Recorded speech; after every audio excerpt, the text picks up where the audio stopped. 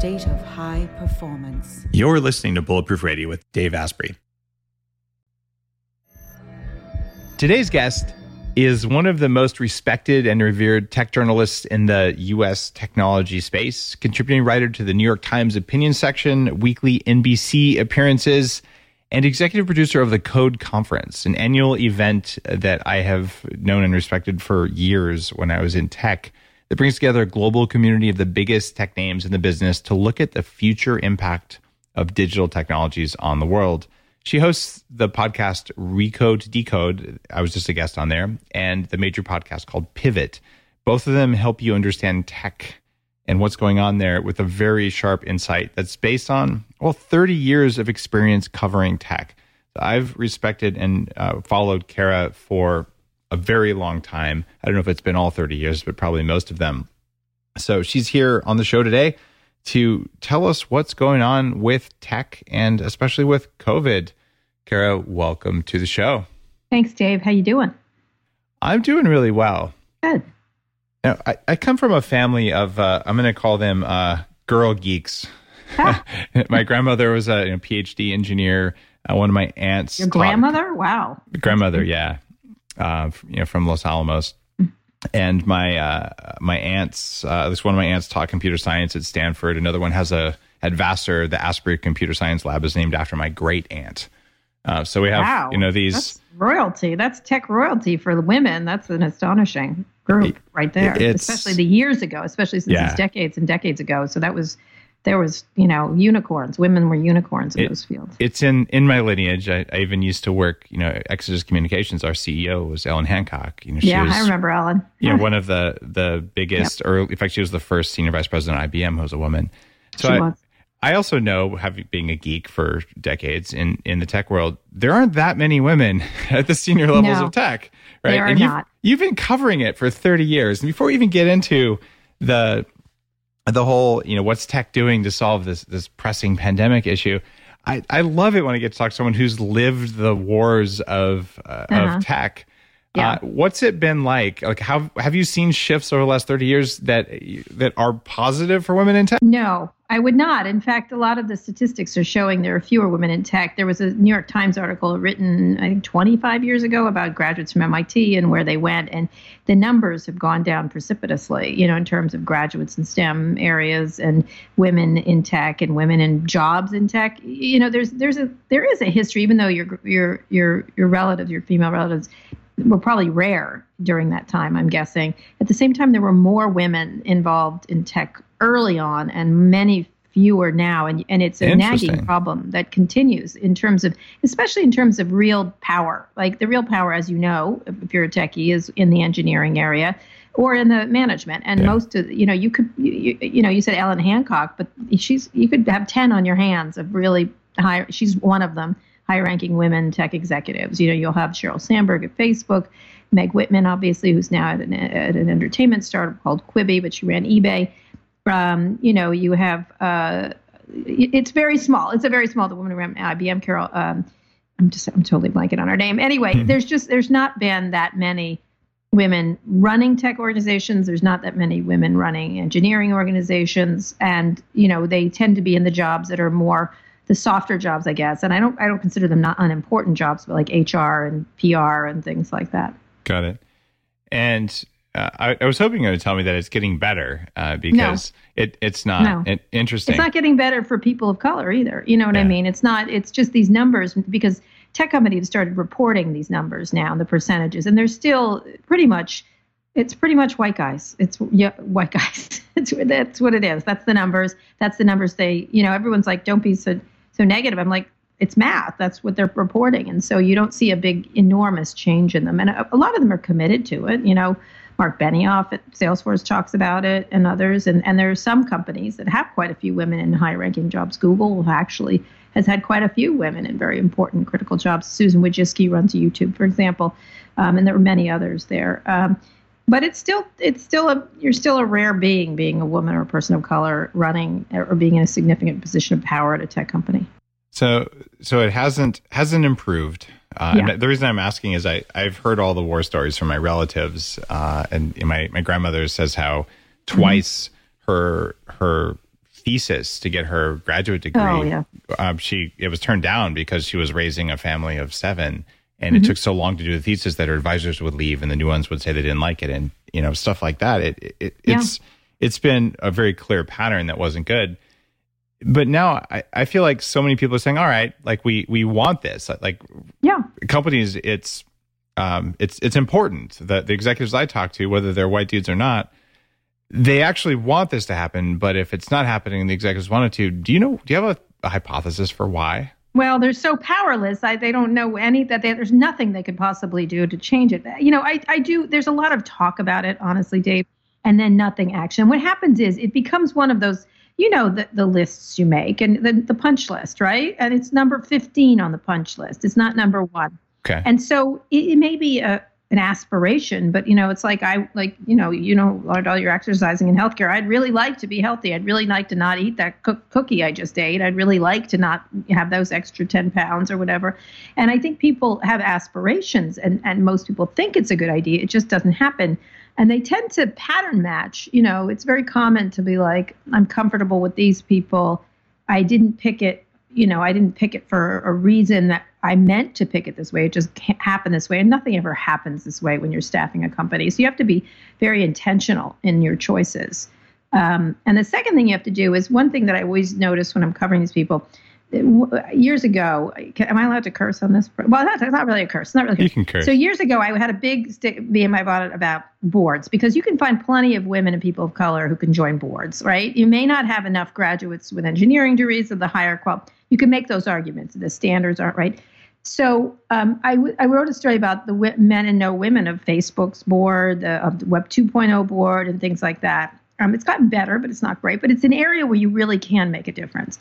And Twitter at one point had 10 white men on the board. And I was sort of like, look at this company. Here it is. Half the people who use it are people of color. Half the people who use it are women. This is really an unusual, and they're the same. And so the lead of the story I wrote on it was here on the board of Twitter, which has 2 Peters and a Dick, which was the name of, they were names, Dick Costello, Peter Fenton, and Peter Chernin on the board. And the head of the CEO, Dick Costello, called me and he said, that's just terrible. That's really funny. And so my only point was that it didn't have to be that way. And then in the ensuing discussion, he's like, well, we have standards. And at the time, Twitter was having a lot of problems. And I'm like, why is the word standards only brought up when it's women and people of color? There's plenty of men that screw up. Like, you know what I mean? It's never a thought, but they always worry about credentials and standards when they're adding different people. Never at the beginning with that idiot VC who sits on, the idiot VC who's always on your board who just says dumb things. Can't imagine such a thing. Can't imagine such a thing. Like, what are they doing there? What is that dumbass doing there? Because they have lots of money and they bought the board seat. Whatever. They don't deserve to be there, right? They should put someone who has, qualifications there. So I just would look at boards and I would say if they really meant it, boards would be more. Now they've gotten better. They certainly have, but it's a slow process. You were at a recent RSA conference and you were keynoting there. I've keynoted at RSA as well years ago in my career. This is the primary cybersecurity, computer security conference out there. It's a big deal. But you said something. You said, I'm sort of tech's version of Elizabeth Warren. I attack billionaires beautifully and put them in their place.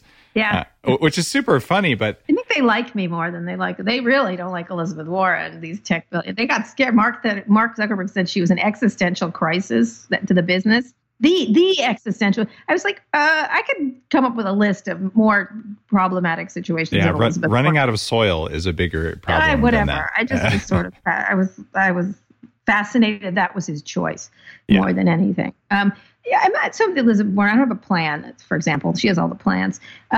What it is I think I point out the very obvious. Like I was just doing this right now around Zoom. Everyone's using Zoom for coronavirus crisis, and there's all these issues now because it's been heavily used around privacy choices they made, security choices they made to make them frictionless and to get around rules of Apple or others. They're not to go as far as say sneaky, but they did things to get themselves out there.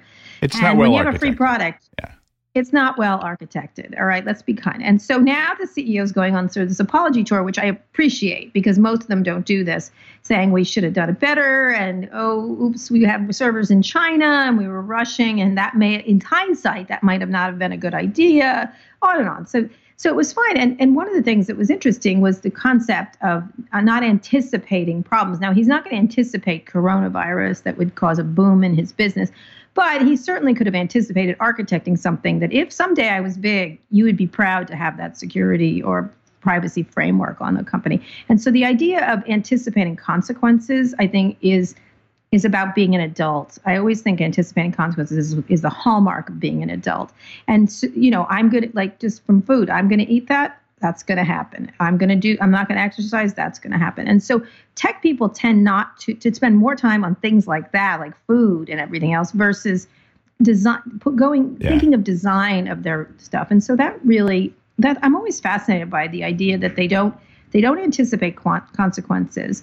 And then they're so non-self-reflective, which is a good thing and a bad thing. And when it's a bad thing is, they don't reflect on the consequences of their actions. And I think that needs to happen a whole lot more before they unleash things onto the world. What are some of the good things that tech has done for us? I mean, do you think it's been, has it been a positive for humanity, or should we kind of go back to the 70s? Listen to me. Is oil a good thing or a bad thing? Well, right? Listen to me. Is oil a good thing or a bad thing? Well, right? I tend to think they're both good, yeah, even though they have costs, right? Right, exactly. So is oil, someday we might be like, no, that wasn't a good thing when it ends our planet, right? Or climate change. On the whole, it's been about, people moving in cars, everything else. So tech, of course, has been a good thing. The ability to reach out to people across the globe. The original aspirations of tech were all really good. We've commonality. We can reach out across cultures and peoples and differences. We can communicate instantly. We can get great information about, like, if you're in a rural area, about medicine and all kinds of news.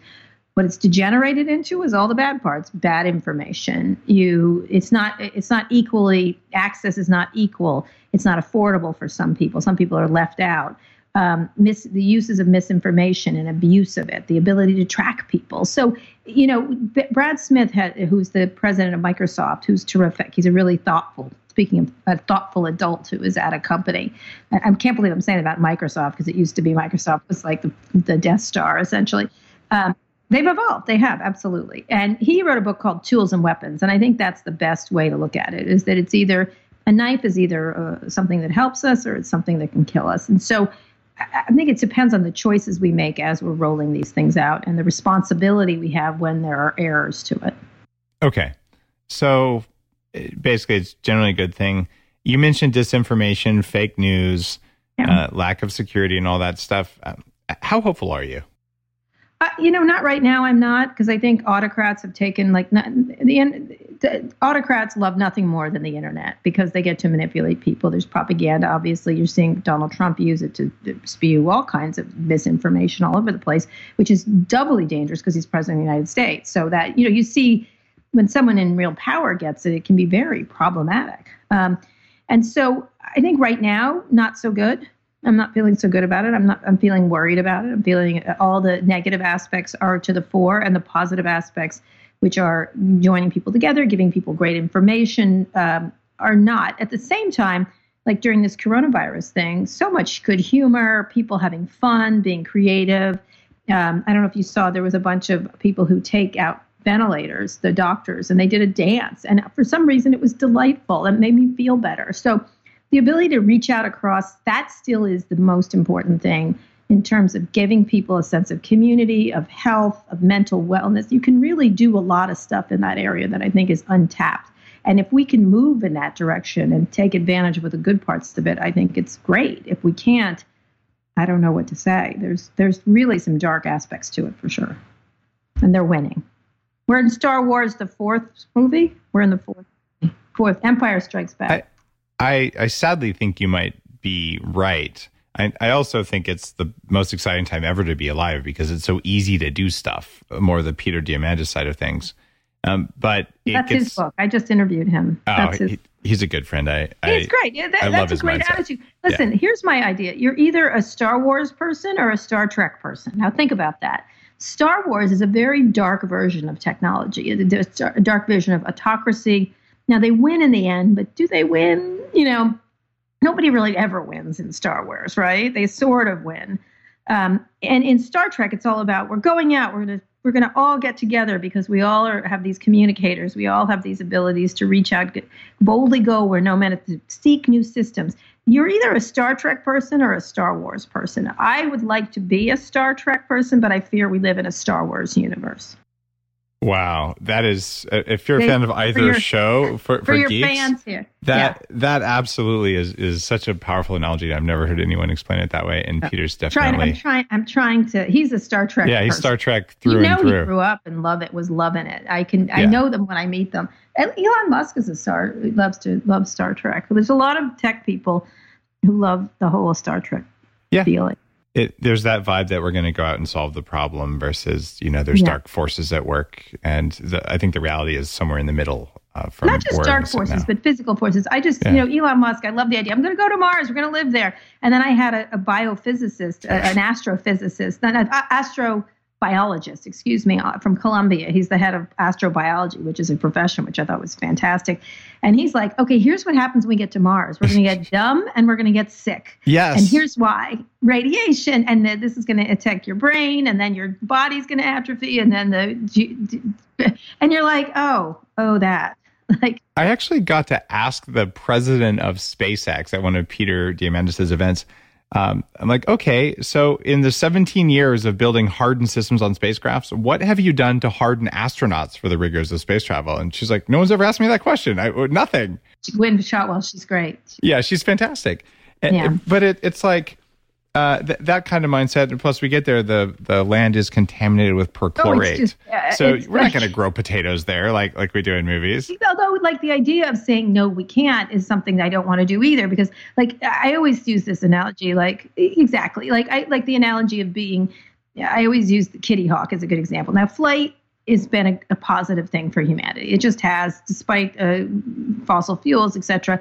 Someday that won't be the case. We'll have other ways to fly without that energy. And it's like you're sitting on the beach in Kitty Hawk and they take off for 2 feet, right? They whatever they flew. They flew for a very short period of time and only a few feet off the ground. It's like you're sitting on the beach and you're like, oh, they said 4 feet and they only did 2. What a bunch of losers. like you don't want to be that person. You don't want to be like, they didn't do what they promised. So you want to be on the side of, all right, living on Mars, that's a really cool aspiration. And maybe that shouldn't be the aspiration. Maybe we should think about poverty on this planet or something like that. There's always something else to fix. But it's nice to have an interesting aspiration, I guess. Yeah, well, we will get to Mars, or we'll just figure out it's less work to stay in orbit of Mars. Or maybe fix the planet Earth. Which we'll have to do that, It's been a pretty good place. It's been a pretty good place to live. I think all of those on our agenda, they're going to happen. And that's the hopeful, Star Trek side of tech. And what I'm seeing, though, is that billionaires, or the people who've made a lot of money in tech, they wait a long time. Bill Gates is, famous for being a non-philanthropist. Well, no, he was a non-philanthropist. He was in for the a early long time. days. Now he's sort of made up for it. No, he has made up for it. I'll give him that. And this is another one of those early tech stories. When Microsoft was just basically 3 guys in Albuquerque. Yep. The first employee of Microsoft was my mom. Oh my God. She was the secretary, halftime secretary when she was pregnant with me. And Ed Roberts bought my cradle before I was born. True story. Oh my God, you're like Zelig. You're like at all the spots. It's amazing. You can't even make that up. And did she get stock? No, I hope? She didn't get stock. I mean, she worked there for 6 months. They moved to Seattle, all that kind of stuff. Man. That would have been nice if she did.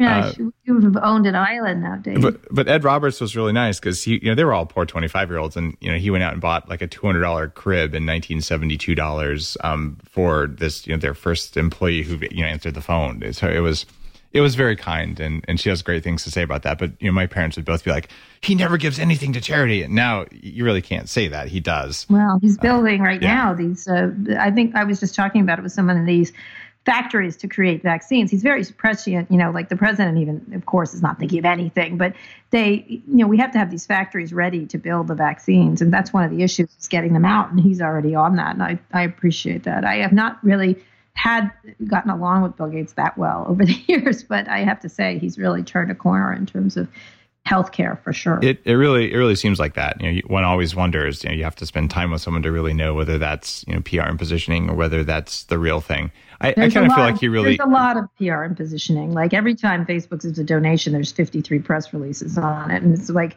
0.111% of their wealth. And so in his case, like when Jack Dorsey just gave $1 billion for COVID-19 for funding an organization that's going to do other things later, he very clearly said, and I appreciate it, this is 28% of my net worth. Yeah, I like Jack. Jack's a hero. He runs things in a very different way. He does. And that's why I'm kind of going, okay, the government doesn't do the innovative stuff. They used to, and we used to have. They have to.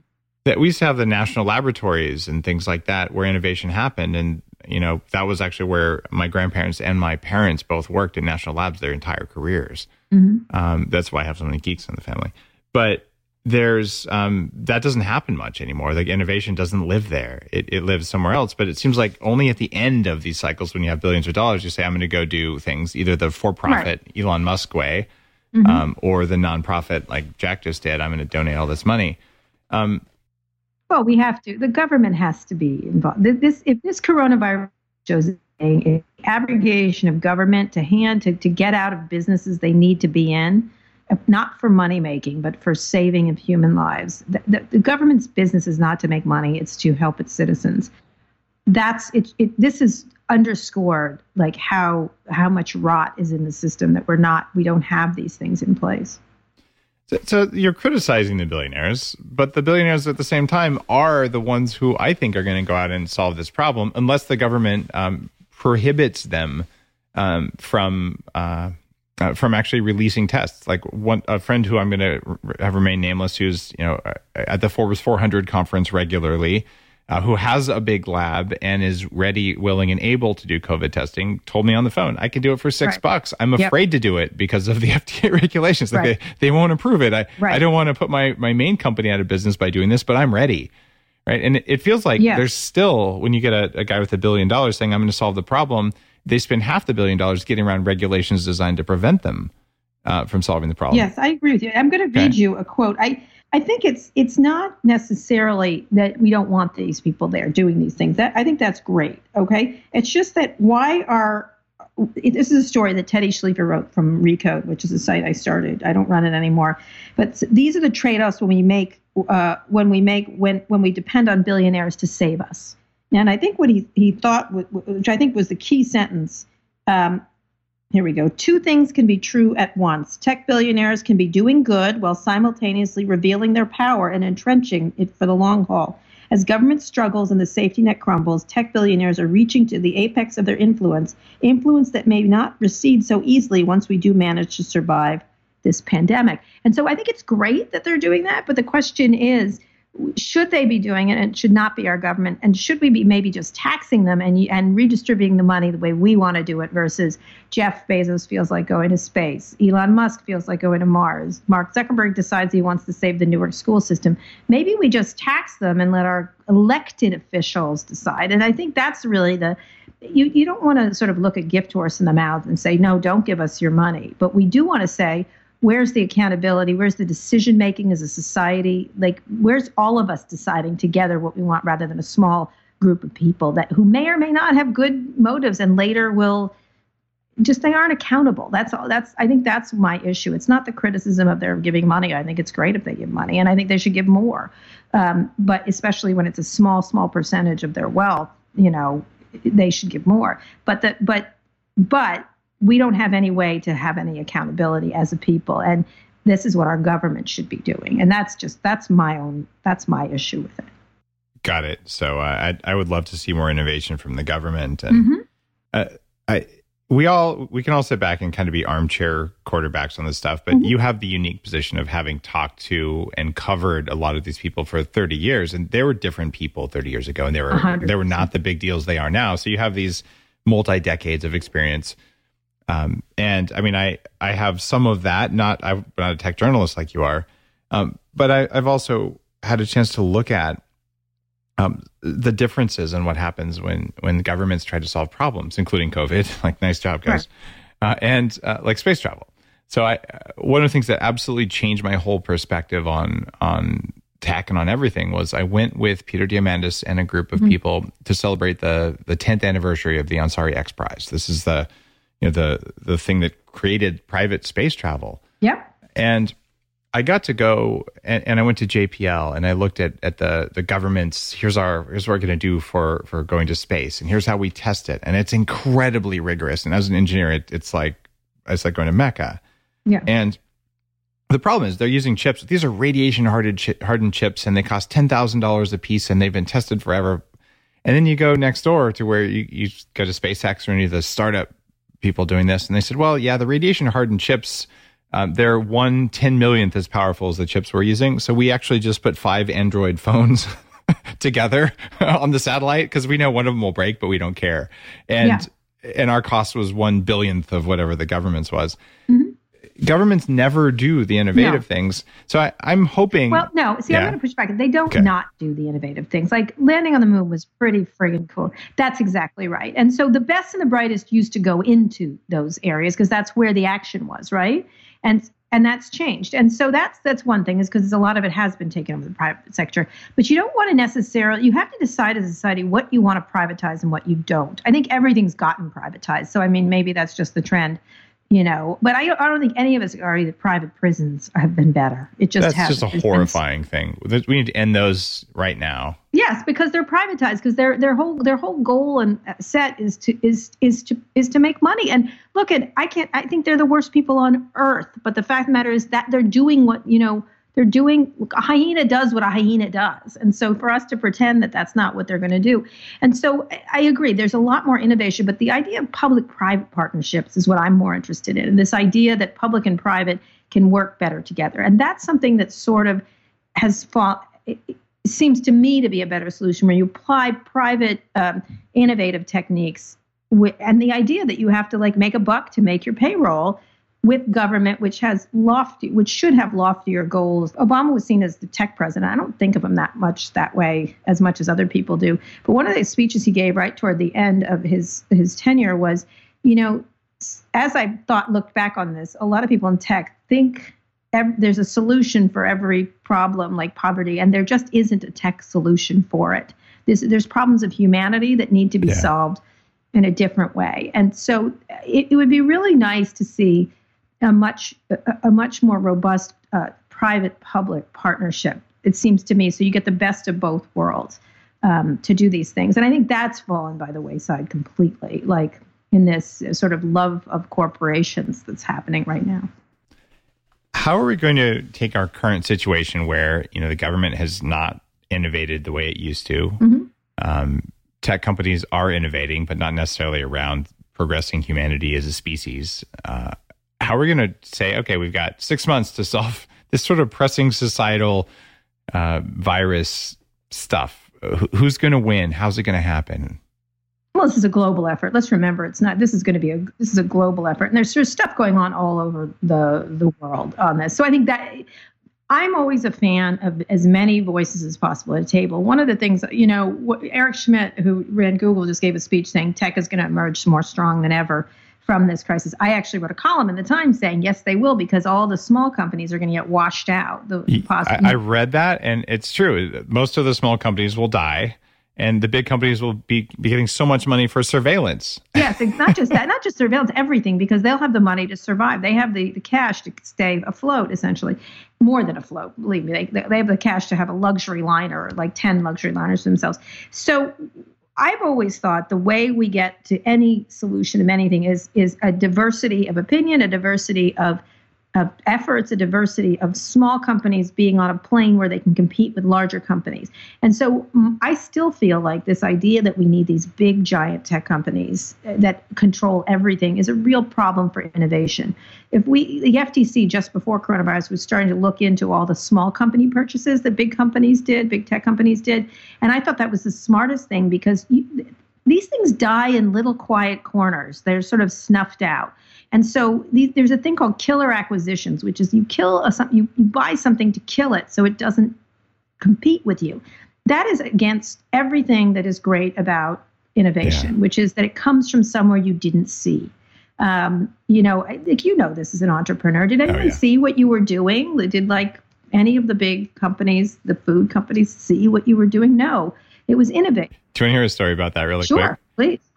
So I hired the first employee from Starbucks, and she'd opened many divisions for them in the very early days, and she worked with me for a few years. And she parked next to Howard Schultz in the very early days of Bulletproof. We had one coffee shop we hadn't even opened yet. We were still kind of a small fry, and he said, "Oh, what are you up to?" And she said, "Oh, I'm at this startup called Bulletproof. We're putting butter in coffee." And he looks at her and he goes, "I hope they paid you up front." Oh, God. It's the classical disruptive innovation. And Clayton Christensen. By the way, he was one too. He was a disruptive. He was a That's disruptor. That's a surprise from him because he usually gets that. He I does. guess he's gotten fat and happy, I guess. Well, it sounded ridiculous at the time that you could do it and that it would work. That's why people paid attention, because it was too good to be true, except it worked. Well, first they mock you, right? And then they get scared of you. But I always think that more innovation is out of many, many companies' ability to operate. And that's my your okay. I'm with you there. You need diversity, just in numbers, in order to have that stuff happen. So 6 months, the main solution that wins. Do you think it's going to come from a government or from a big donor or somewhere else? How do you call this? I'm banking on Bill Gates. The main solution that wins.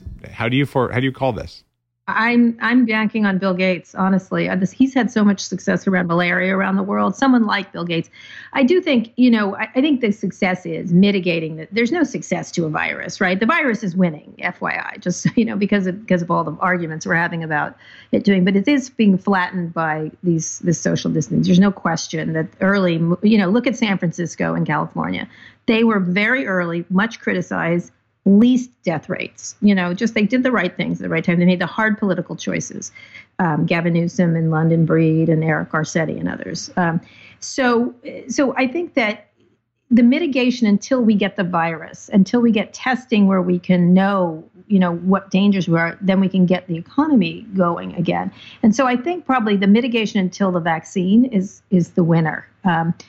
In terms of doing that. And then getting to, obviously, the winning move is the vaccine itself, because there's no beating a virus if you don't have a vaccine against it. So I would suspect Bill Gates, some of the many research organizations that are working on it all together. There's all kinds of pharma, again, private. A lot of the big pharma companies are going to work really hard on this issue. And I think that's probably where it's going to come out. You're betting on a combination of private and donated stuff from Gates or similar. Okay.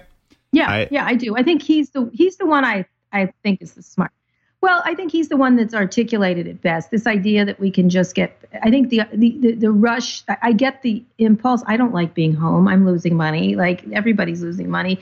I don't like being in the house all the time. I want to get out and do the things I was doing. But I do understand that if we don't mitigate it in advance, we cause a real, our twitchy personalities these days in this world will cause us a lot of undue deaths because we can't just wait for the vaccine, which will be here at some point. As a tech numbers guy, I get really irritated when people say, "Oh, let's flatten the curve," because what really matters is area under the curve. Now, if you're a math geek and you understand, calculus and all that stuff, you're looking at number of people who get sick and go to the hospital and die. Ultimately, is the number you want to drop. So it's not about our best and brightest goal that we put out there is we're going to have people get sick less quickly so that the hospitals can handle it better. But it seems to me that all of our resources should go into how do we make it so that people get sick don't have to go to the hospital, because that's actually lowering the curve instead of flattening it. And yes, that's mitigation. That's figuring out what the best. That does come with time, though, knowing what treats people. I mean, look, the AIDS crisis. Think about the AIDS crisis. I wouldn't compare it to the AIDS crisis, but it's for everybody's getting this, right? Yeah. But there was a point in the early AIDS crisis. I don't know how old you are, but it was right when I was a young person.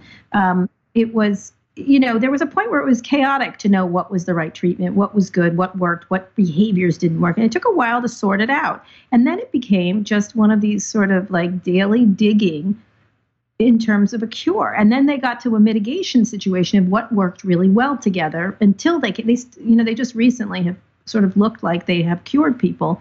I think there's 2 or 3 people who have been cured now of AIDS. Mm-hmm. But they got to a point where it was maintenance, that people were living their whole lives with AIDS. And so I think I think this is going to end this is good. This is a virus. We'll get a vaccine. But I think the idea, we'll figure out, does it work to have more oxygen? Maybe ventilators aren't the best idea. You've seen a lot of those stories, yep. Right? I don't want to go on a ventilator, but maybe someone was telling me early oxygen, for example, is the doctors. That seems to be, we'll figure out the way to mitigate it. And you're right, that's how you flatten the curve, figuring out what works. The thing that's a little upsetting to me is, having interviewed so many doctors and knowing the very high end of functional medicine and written mitochondria books, there are people out there who know what to do. Right. Mm-hmm. And it's not pharmaceutical, unfortunately. Magnesium and thiamine will reverse pseudohypoxia in most people. And to the extent that that's a part of the problem, it's already hackable. But we run into this weird situation where now the government says that can't work, therefore it doesn't, therefore you're not allowed to talk about it. And then even mm-hmm. Jack, of all people, Twitter has things, well, we're not allowing conversations about this unless it comes from basically CDC and WHO, who are kind of tied in with the pharmaceutical side. So I already feel like there's a group of 100 people that I know who all know what to do and are doing what to do so that they won't go to the hospital if they get sick. And they're probably right. But mm-hmm. those voices they're having a hard time if they can do it with patients, but they're afraid. So? I think Twitter's got a unique problem because there's a lot of really crazy junk science. Like there is junk science. Absolutely, and so they've got to crack down on that. But what happens if you kill the good science and the junk science, and all that's left is government science? True. I'm not sure I think the people that are getting kicked off are primarily people who are trying to make a quick buck off of people's fear. And I think that is, with really bad, take a garlic bath, right? Maybe garlic works in your case, but you know what I mean? Like, I think they're targeting very serious, fraudulent things. And so that you're not going to hit every perfect thing, but I do like the impulse to make sure that people get good information about things, like about as stupid as it is, hand washing. Like, yeah. Look, that makes if you talk to any doctor, they're like, hand washing will solve almost like so many problems, like in terms of that's gotten out well. But you have to, I agree with you. I don't think there's any lack of place for people to discuss these things.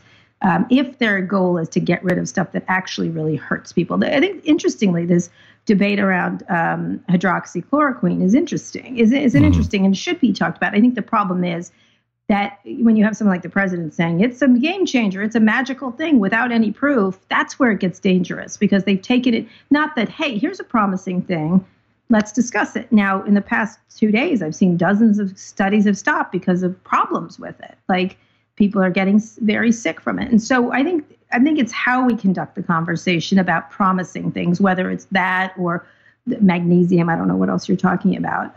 But I think if we talk about them in the correct way, like try this, do this, yeah. This is the repercussions, that's fine. I think it's more the fraudulent stuff that has to stop. The miracle cure stuff, it has to stop. And I have seen a good amount of people saying, look, these are things that are likely reduce risk but not cure it. And yeah, those conversations, they're getting thrown out, a lot of the mitigation stuff. Well, because nutrients, and even if there's studies behind them, they're not considered to be real science by people who decide what's fake and real. So we're running into that in a new way from the tech industry, mm-hmm. where they're all saying, we don't want to be accused of spreading false information because look what happened to Facebook. So therefore, we're going to overreact and we're only going to put sort of the official thing. And even on WhatsApp, that's where the most good information is now because it isn't censored yet. Yeah. Well, one of the things, look what happened to Facebook. Facebook really went out of its way to screw everybody, right? Like by being so irresponsible. Come on, they were no victims here. Like, look, they got stopped. I'm like, they were really sloppy. And so yeah. I think the issue is the balance between being responsible, as they're calling it. It's not a platform and they're not a publisher. They're a platisher, which is a crazy word, right? But they do have some responsibility with what's on there. And so you wouldn't argue, don't put up child pornography. Like, let's get it off. Everyone agrees with that, right? Mm-hmm. picked up the child pornographers. Yeah. So there's things that there's base level things we have to agree on, which is like, I just did a column in the New York Times about Fox News putting out all this information. Go out to restaurants. My mom kept going out to restaurants, and I was like, it took me forever to stop her from doing it. And so, now I didn't call for them to stop broadcasting them. I just said, look what they're doing. And so that's the only thing I'm talking about, is pointing out possibly bad information is fine. That's not censoring it. It's saying that's bad information. You talked about human downgrading. Mm-hmm. Where did you hear about that, and what does it mean? Tristan Harris. That's an expression by Tristan Harris. He has the Center for Human. I can't remember what it's called. Anyway, he used to be a Google engineer, and he sold a company, Google, and then got obsessed with the idea of how they're trying to addict us to the screens. Mm-hmm. And then it moved on from there into a larger way to look at it, which is a systemic. It's all linked together, whether it's misinformation, twitchiness, addiction, hate speech, and things. It's all like part of the same continuum. And so he calls it human downgrading. And that's the concept that as we upgrade our computers, we're downgrading our human experience. And what he has wanted to do is link them together rather than these discrete, like, let's talk about addiction. Let's talk about, it's all linked in one way. And so he calls it human downgrading, and that while we're upgrading our technology, we're downgrading our souls, really, and our health and our ability to have agency, I think, is what he's talking about. And do you think that this is mostly inevitable?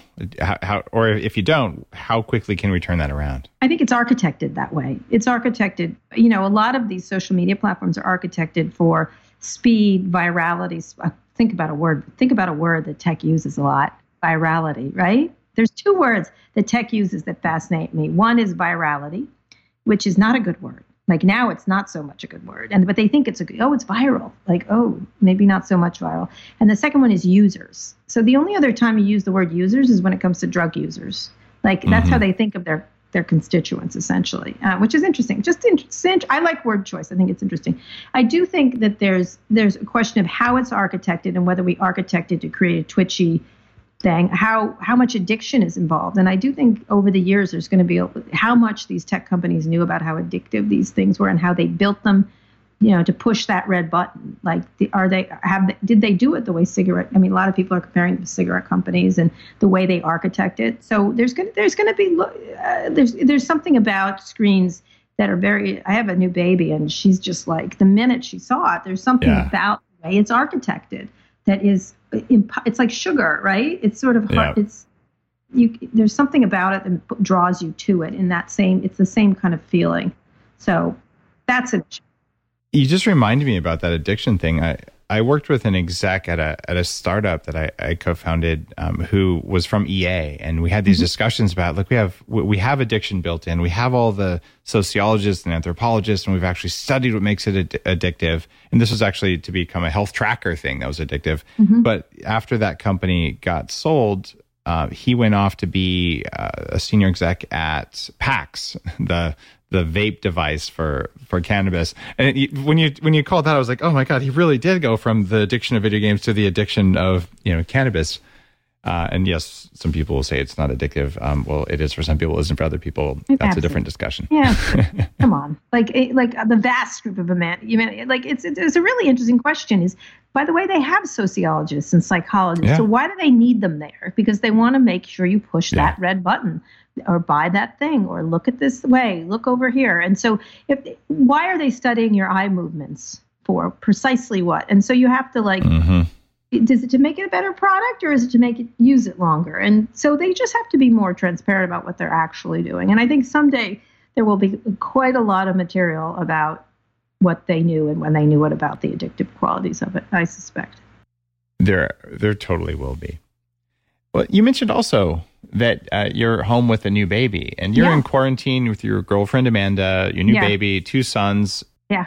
1 son. My other son's in quarantine with his girlfriend up in Maine. He was visiting her, and then he's having the best quarantine. I was just going to say that he's the happiest guy ever. He's 17. Oh, man. I know. No school and with his girlfriend. Sometimes you hit the jackpot. I guess. As a 30-year tech journalist, you have all the tools. You can call anyone you need to. How are you handling tech and family life during the quarantine? Like, what are your tricks? What are you doing? I'm the original social distancer. I have been working at home for 20 years. I hate the office. I never went in the office. I don't have a car. I wrote a column about the times about how I don't have car. Like I just gave up all cars and stuff like that because I walk a lot and use bicycles and things like that. So I don't have as big an adjustment as other people because I've been working from home for years. I think doing podcasting, as you know, you do it from there, right? All the time? Is that where you do it all the time? Almost always. If I'm on the road, I'll Not me. do a live one. I liked in-person interviews. So I prefer in-person. It's just, I live on an island, so. Right. Well, that's a problem. So anyway, I was doing in-person interviews. I actually found it's actually great. I just had I've had a great series of interviews and are doing very well just on these remote things. I think they're quite good. They work. You're using Skype and other things. I use something called whatever. There's tons of Squadcast. Yeah, I tried Squadcast, but the video wasn't so good. Well, you're doing video. We aren't. So the sound is good. And so it's been okay. The issue is, of course, my ninth grader who has to do online stuff, which is it's not great. I have to say it's not a very good experience for teens to do that and not have anything. So there's that. The baby could care less. The baby loves it. In the positive part is I get to see. I probably would have been working when she laughed for the first time, but I was here. I was taking care of her when she laughed for the first time. So there's been some positives. I don't want to say this. You hate to say something's positive, but the time we would have not had together where we had a babysitter, which I love our babysitter and stuff like that, but we don't, you have to share childcare now between the families. So that's been a little bit tiring, you know what I mean, to do work. And also, not to say you shouldn't raise your children, but most people work and have babysitters or have daycare or something like that. And so or many people do. And so that's been hard. I think not being able to travel, I travel a lot. I like traveling, and that's weird not being I just thought I want to get on a plane right now. I want to not have room for my suitcase and yell about it. I felt weird because when you travel a lot, you have a suitcase. It's always packed and you have all your stuff. And so I disinfected it with ozone after my last trip coming home. And it's just been sitting. It helps to have a medical ozone generator. But I'm just it's just sitting there. Where do I put this thing? Because it always is kind of in the closet, right where I grab it, where it's present. And so now, do I put it in the garage? Because it's so people who don't travel a lot wouldn't understand it. But you'll be traveling soon enough. I think that I restaurants. I love restaurants. I do. I go to a lot of restaurants. I like. I guess it's I was watching a movie. I'm watching a lot of movies. So is everybody. Unorthodox, which was great on Netflix, and they were all in Berlin. I love Berlin. It's one of my favorite cities. And there was a scene where she's in the park and it's a Sunday and everyone's hanging in the park. And the thing I said when I was watching it, I was like, they're way too close together. Why are they so close together?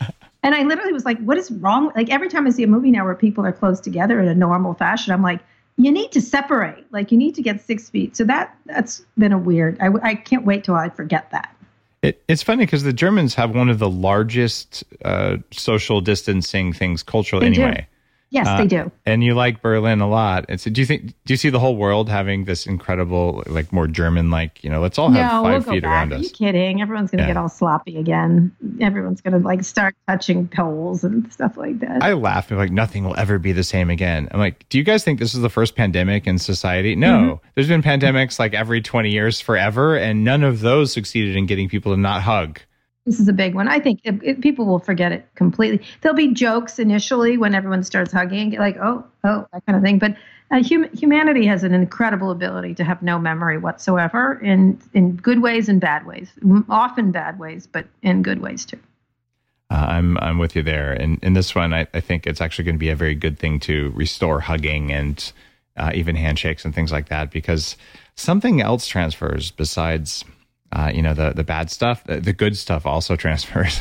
You can hug your family. You can hug your family still. You're in quarantine with. Yeah, it's not bad up where I am because I'm on a farm. What does that matter? We had Esther Perel come on and talk with Scott Galloway. And I have on our Pivot show, and she was talking about that important part of that connection is really creates a lot of mental health issues. The ability to physically not connect is problematic. It really is. Yeah, she's a friend. I really appreciate her a lot. And she's been on the show as well. It's one of those things where I think there's going to be sociological and anxiety and just all sorts of mental problems from lack of human contact over the next year. And I think tech may try to solve that problem in some ham-handed way that is not going to go well. Remember haptic? Yes. Oh, little vibrating gloves, they're going to solve the problem. I had them on stage at a lot of our events, and I'm always like, this sucks. Like, they're like, look. I'm like, no. Try again. Go back. Call me in 10 years. Yeah. Okay. They'll get it. They'll get it right. What's your take on the trend towards having robotic lovers coming out of Japan? If people want them, I'm fine. I'm good. I feel like we have to discuss robot rights at some point, but if we give them sentient feelings. I'm from San Francisco. You can do whatever you want. You can marry a goat. Go ahead. See, I'm 100% with you. Actually, you can't marry a goat. That's not nice. The goat might not like it. I was going to say consent. It has to be a platonic marriage. But so I don't know. It's sad a little bit. I find it sad, but at the same time, I'd rather people have sex with human beings. It seems healthier. But in terms of uses of tech, I'm with you. I'm like, well. If people really want to do it, okay, and maybe it's therapeutic or something, it's also sad, but it has its own place, and I wouldn't ban it. Well, it's interesting because I was at MIT many years ago, and they were talking about it's more interesting when it comes to healthcare, people homebound and things like that, which I think is helpful in a lot of ways, especially as companionship. And one of the things that was interesting, one of the researchers there was telling me that the issue they have is when you get sick, there's about 10 things that most people have that they can quickly solve, so you don't have to wait in a waiting room and this and that. Right. But I said, what's your biggest problem? She's like, oh, it's all solvable. It's all pretty easy through robotics. And I said, what's your biggest problem? And she said, the eyes. You can't replicate the eyes of a human being looking at another human being. And she goes, we tried and we're going to get it right. But the eyes, people are always on to the eyes. And it makes them uncomfortable having a robotic experience with a robot. And I thought that was, and then my suggestion is stop making them human. Why don't we just treat robots like they're robots? Like don't try to humanize them. But the concept of the ability to meet eye to eye is really important. So. I'm with you. And you say that wearing sunglasses, and I'm wearing my True Darks. I have really bad eyes. There's my eyes. I'm trying to avoid intimacy with you, Dave. There we go. We met eye to eye. I feel like we kept social distancing even over Skype. I told you I'm the original. I don't want to have intimacy with you if you don't mind. Thank you. Or anybody, really. Carrie, it's been an honor to have you on Bulletproof Radio. Thank you. And thanks for all of your... I'm wearing the ring you suggested. Oh, you did. You picked it up since our episode. Mm-hmm. What do you have? Why do you have a fancy one? I have an Aura as well, Aura. But mine is I scratched it because I all right, okay. So what I did is I took a fingernail polisher. Oh, you did. I have to figure it out. I get all this data now. I just don't know what it means. So I'm doing a column about it because you gave me inspiration, because they're doing a test with UCSF. Yes, for body temperature. Correct. It's really interesting. So I thought it'd be interesting, because I used to call a lot of these things unwearables because they thought they had pointless, like telling me I do 10,000 steps does not those say. Those are horrible. Yeah, I agree. horrible. I was like, tell me, Kara, you ate that chocolate chip cookie and this is what it did to your body, and go eat this in response to it. Or I want it to be more actionable. And so this is an interesting thing where this has better privacy implications, could be helpful, isn't big enough. And so I'm interested. It's gotten me very interested. Having been CTO and co-founder of the first people to get heart rate from the wrist company, we sold them for $100 million to Intel. This is called Basis. This ring is better than anything. I could never wear any tracker. This is the one from my perspective. It's really interesting. I It love still has to be smaller for women. I have to tell you. I know you have the tracking in it. You need it. It'll get smaller. I know that. I get that. But I do think it's the one thing I haven't taken off yet, which is interesting. Wow. And I take them all off. And so I'm going to write a whole column about this idea of wearables. And I call them unwearables. And also useless. 100%. The only reason I ever went into that space is we can get stress levels. There's only 4 things that matter. One is temperature, and you don't care about that except if you're getting sick, it'll tell you. The other one is heart rate variability. It tells you how stressed are you that you don't know about. And that's useful because I'm super stressed, I don't know why, something's going on, maybe it's biological. And then the other one is, did I have a lot of dreams and did I get a lot of restorative sleep? Because you can't tell without the data. Right. This is the thing I've worn for the longest of anything, and I have a drawer full of this crap. Right, so me too. Unwearables is a great name for it. And I love that you called BS when you see BS, but I just noticed you're wearing that. So cool. Anyway, thank you so much. You're welcome. And we're going to go on Instagram Live. And I'd like to remind people before we do that, you can check out, there's 2 podcasts that you run that are really good, where you go deep and you actually talk to the really big names in tech. There's Recode, Decode.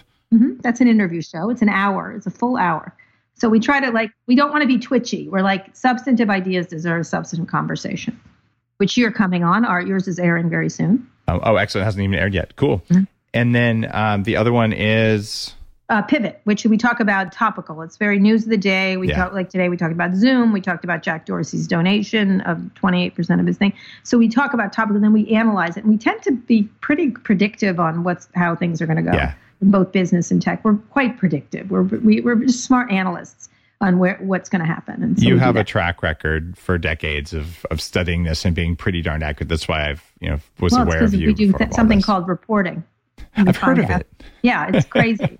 It's crazy. It's old fashioned, but I tend, if you ask questions, you tend to get answers. That's my policy. Well, keep doing reporting, Kara, and I will see you on my Instagram channel. We're going to do a shared Instagram right now.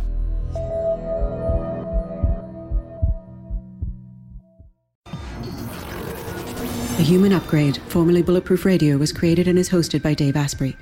The information contained in this podcast is provided for informational purposes only and is not intended for the purposes of diagnosing, treating, curing, or preventing any disease. Before using any products referenced on the podcast, consult with your healthcare provider, carefully read all labels, and heed all directions and cautions that accompany the products. Information found or received through the podcast should not be used in place of a consultation or advice from a healthcare provider. If you suspect you have a medical problem or should you have any healthcare questions, please promptly call or see your healthcare provider. This podcast, including Dave Asprey and the producers, disclaim responsibility for any possible adverse effects from the use of information contained herein. Opinions of guests are their own, and this podcast does not endorse or accept responsibility for statements made by guests. This podcast does not make any representations or warranties about guest qualifications or credibility. This podcast may contain paid endorsements and advertisements for products or services. Individuals on this podcast may have a direct or indirect financial interest in products or services referred to herein. This podcast is owned by Bulletproof Media.